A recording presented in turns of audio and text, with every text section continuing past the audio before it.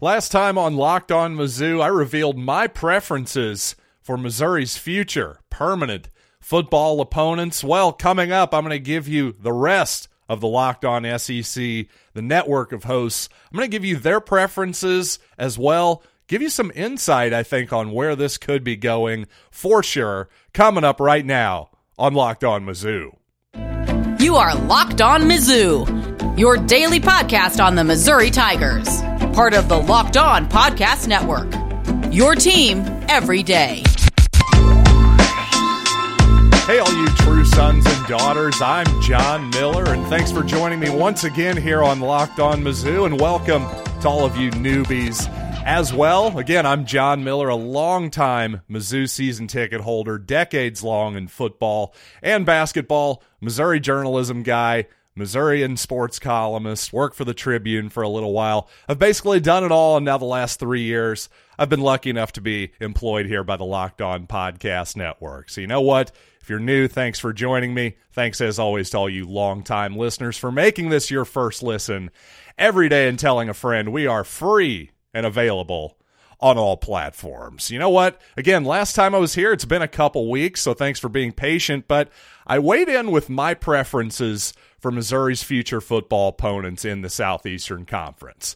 I ended up settling on these three. I ended up settling on Vanderbilt, Arkansas, and Texas, with Oklahoma, quite honestly, being a really close fourth in my pecking order. Again, just my own personal pecking order. You might be surprised that I went with Texas over Oklahoma, considering how much more history the Tigers have with the Sooners.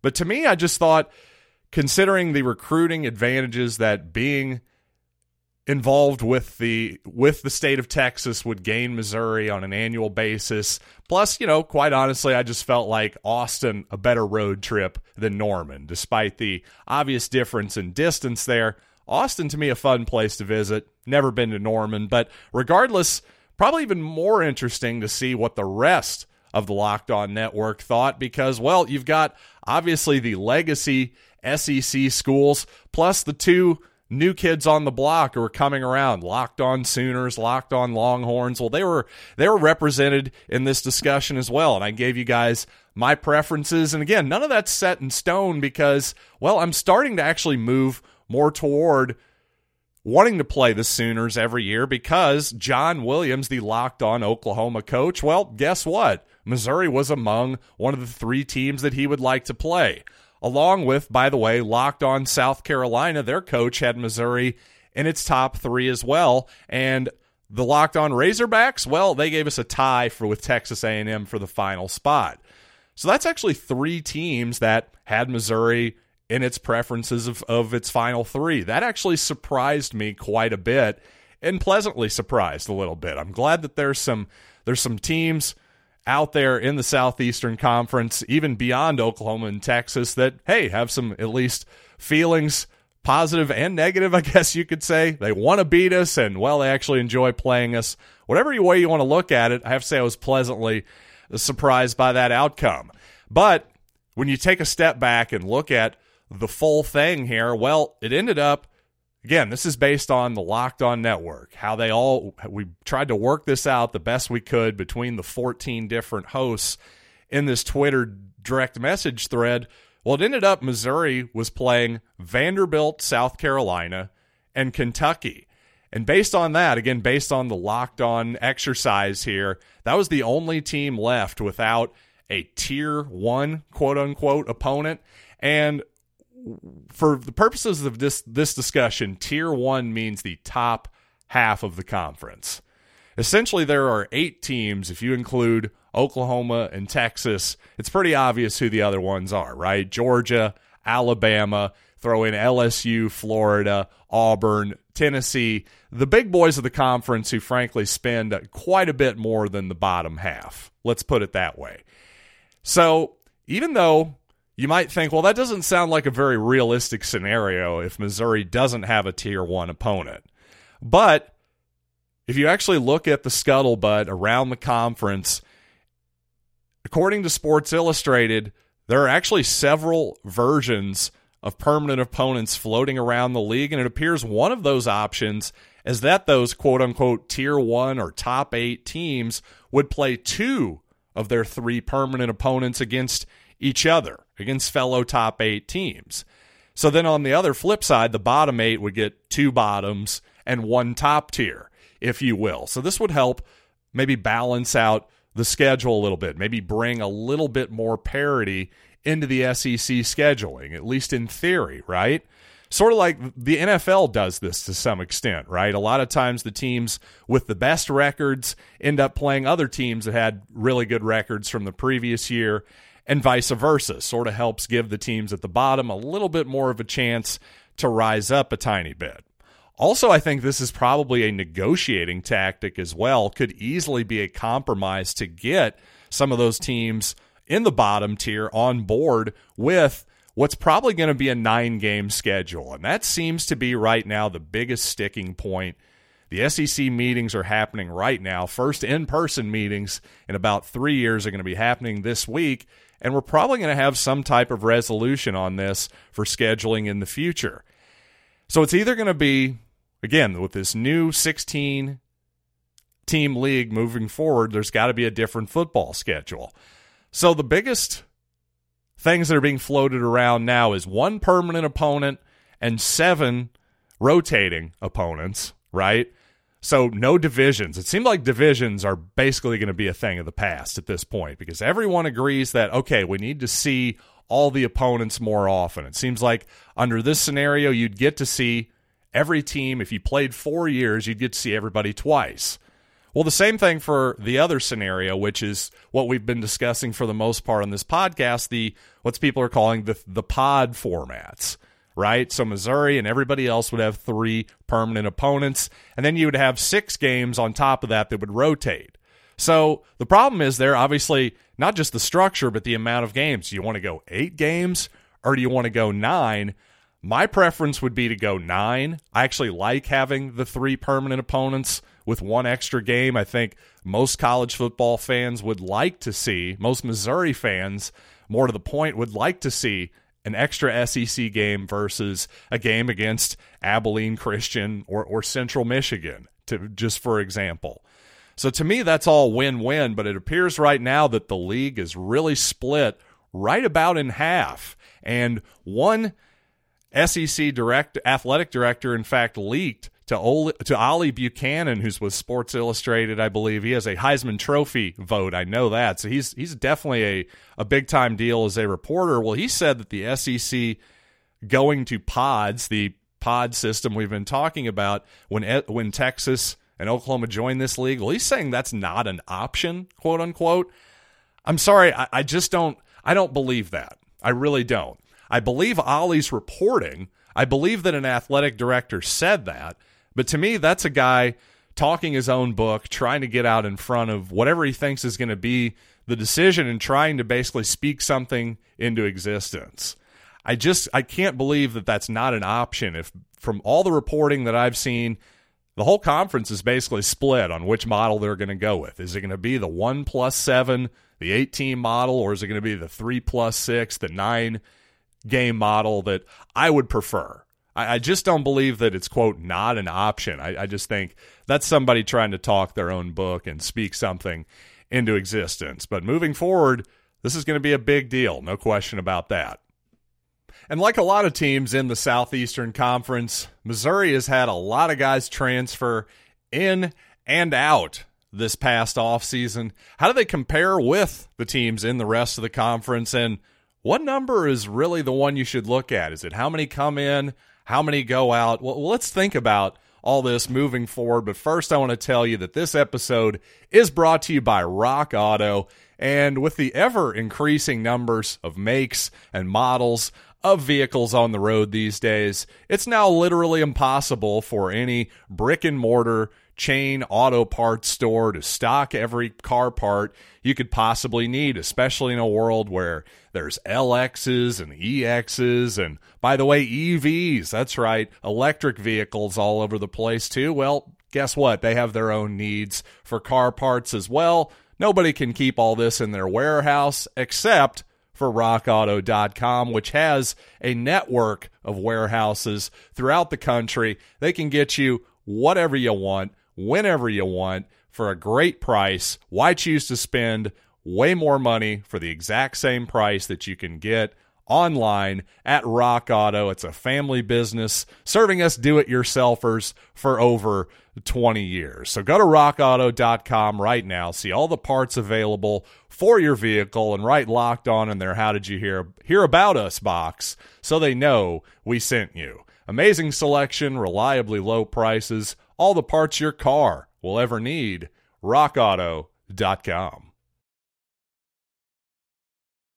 Hey, can I ask you for a quick favor? You see, the Locked On Network has put together a survey so we can learn more about our listeners and what they like about this network, make our favorite podcasts even better. This is your opportunity to tell us all about it. So go to lockedonpodcasts.com/survey right now to get started. It's a quickie, and everyone that completes it can qualify for a chance to win one of 10 $100 Ticketmaster gift cards. So that's what's in it for you. Take our audience survey, go to lockedonpodcasts.com/survey, and thanks for your help. On Twitter, the College Football Hype account, that's at CFB_hype, had some interesting numbers. Every single team in the Southeastern Conference, how many players in football they had transfer in and out so far. Now, this is from a few days ago, so these aren't going to be exactly perfect numbers, but at the same time, I think it's going to really give us a good idea of context here. So first of all, you look at Missouri, and they've had 11 players transfer in and 17 players transfer out. Now, let's have some context here. Is that a lot? Is that compared to the rest of the conference? Well, compared to Georgia, number one, how many players has Georgia had transfer in? Well, believe it or not, 0. So the defending national champions have yet to get anybody in the transfer portal so far. And yet they've had 12 guys transfer out. So what does that make you think? Are things going wrong in Georgia? No, in fact, that's actually probably a good sign the more you think about it. Because, well, what's Georgia doing every single year? They're putting top 3 recruiting classes basically 5 years in a row in the Kirby Smart era. So you're not exactly needing to go into the portal as much as perhaps a team like LSU, who has fallen on some rough times, has in fact gotten 15 players to transfer in. So LSU, obviously a big-time blue blood program, but with Brian Kelly coming in from Notre Dame, that whole transition taking place, and obviously LSU has fallen on some relatively hard times for them the past couple seasons. That actually makes some sense. So they've had 15 in, 16 out. That kind of puts them right about on par with Missouri. So obviously Missouri, even though this is year 3 of the Drinkwitz era, still obviously he's trying to shuffle around his roster a good bit. Now again, compare that to Auburn, who has 6 in, 22 out, Alabama with 5 in, 22 out. It seems like the more stable programs at this point are bringing in a handful of transfers, but actually pushing out sometimes dozens of them. You see this with Texas A&M too. 2 in, 12 out. Tennessee, it seems like Josh Heupel's got that program on the right track. Well, they're taking 7 in and pushing 21 out. So it just seems like the better off your program is at this amount of time, the more luxury you have to sort of be extremely picky when it comes to taking transfers in, but also you can be pretty liberal when it comes to telling other guys to say, hey, bye-bye, you haven't cracked the 2 deep yet, so you know what, we're going to bring in another 4 or 5-star guy as a freshman, see if we can't develop that kid instead. It all makes sense. It's all sort of part of the cruel new world of college football. Hey, guess what? This kind of stuff has been around for years, guys secretly being told that, hey, maybe it wouldn't be the worst idea if you moved on for another opportunity. But now, in a world where there is the transfer portal, seemingly no consequences to transferring, whether you like it or not, I think the reality is, well, there's going to be a reaction by coaches and programs as well. Their loyalty is going to start to dwindle quite a bit, and, well, I think you're seeing it. Maybe there never was any loyalty, but, boy, that has been laid bare at this moment in time.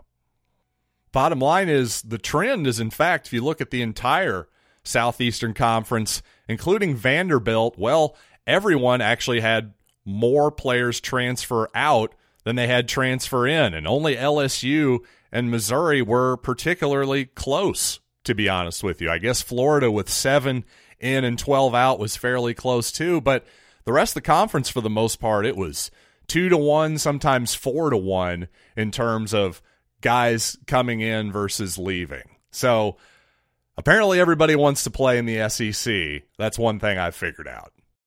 And coming up, there is some Missouri basketball news that we've missed and failed to cover the last couple weeks while I have been absent. But you know what? One of them involves a former Missouri player. His landing spot, well, actually kind of confirmed that Cuonzo Martin did something right at Missouri. But you know what? First, I want to tell you about BetOnline, where, of course, currently the Golden State Warriors are slight favorites over the Boston Celtics to win the NBA championship, and that's probably where I would put it as well. I think I would favor the Warriors, but I'm surprised by how much it seems like the general public is heavily favoring the Warriors over the Celtics. I gotta say, that surprises me a bit. Mostly because it's not as though the Warriors have proven to be absolute world beaters in the playoffs. Have we already forgotten that they were down, I believe, 50-plus points against the Ja Morant-less Grizzlies at one point? So anyway, I just think Boston matches up well. They've played well in Oakland/San Francisco the last few years. But anyway, regardless, you may not be into the NBA. Maybe it's baseball's your thing. Maybe it's fighting. Maybe it's even next season's NFL futures. Well, regardless, BetOnline has you covered. They're your continual source for all your sports wagering info, from live betting, the playoffs, esports, even more. So head to the website today. It's betonline.net, where the game starts. Well, after what was seemingly a long pursuit by all the big-time basketball programs in the country, at least according to former Missouri and LSU guard Xavier Pinson, well, it turns out X is going to be taking his talents and his Instagram account to, wait for it, New Mexico State. So, interesting. So for all the people who are having a lot of consternation, not only this past offseason, but in particular the previous offseason, where it was said, of course, Cuonzo Martin, the guy got a lot of criticism during his time at Missouri. Some of it obviously very fair, but I think the least fair bit of criticism, especially with the benefit of 2020 hindsight, is that Cuonzo Martin did anything wrong with Xavier Pinson. And I got to say, even at the time, I was questioning, saying, you know what, X, you get the ball all the time. It's constantly in your hands. Drew Smith moved off the ball in order to accommodate you. You have one of the highest usage rates in the entire conference, and you're transferring? The coach is the problem?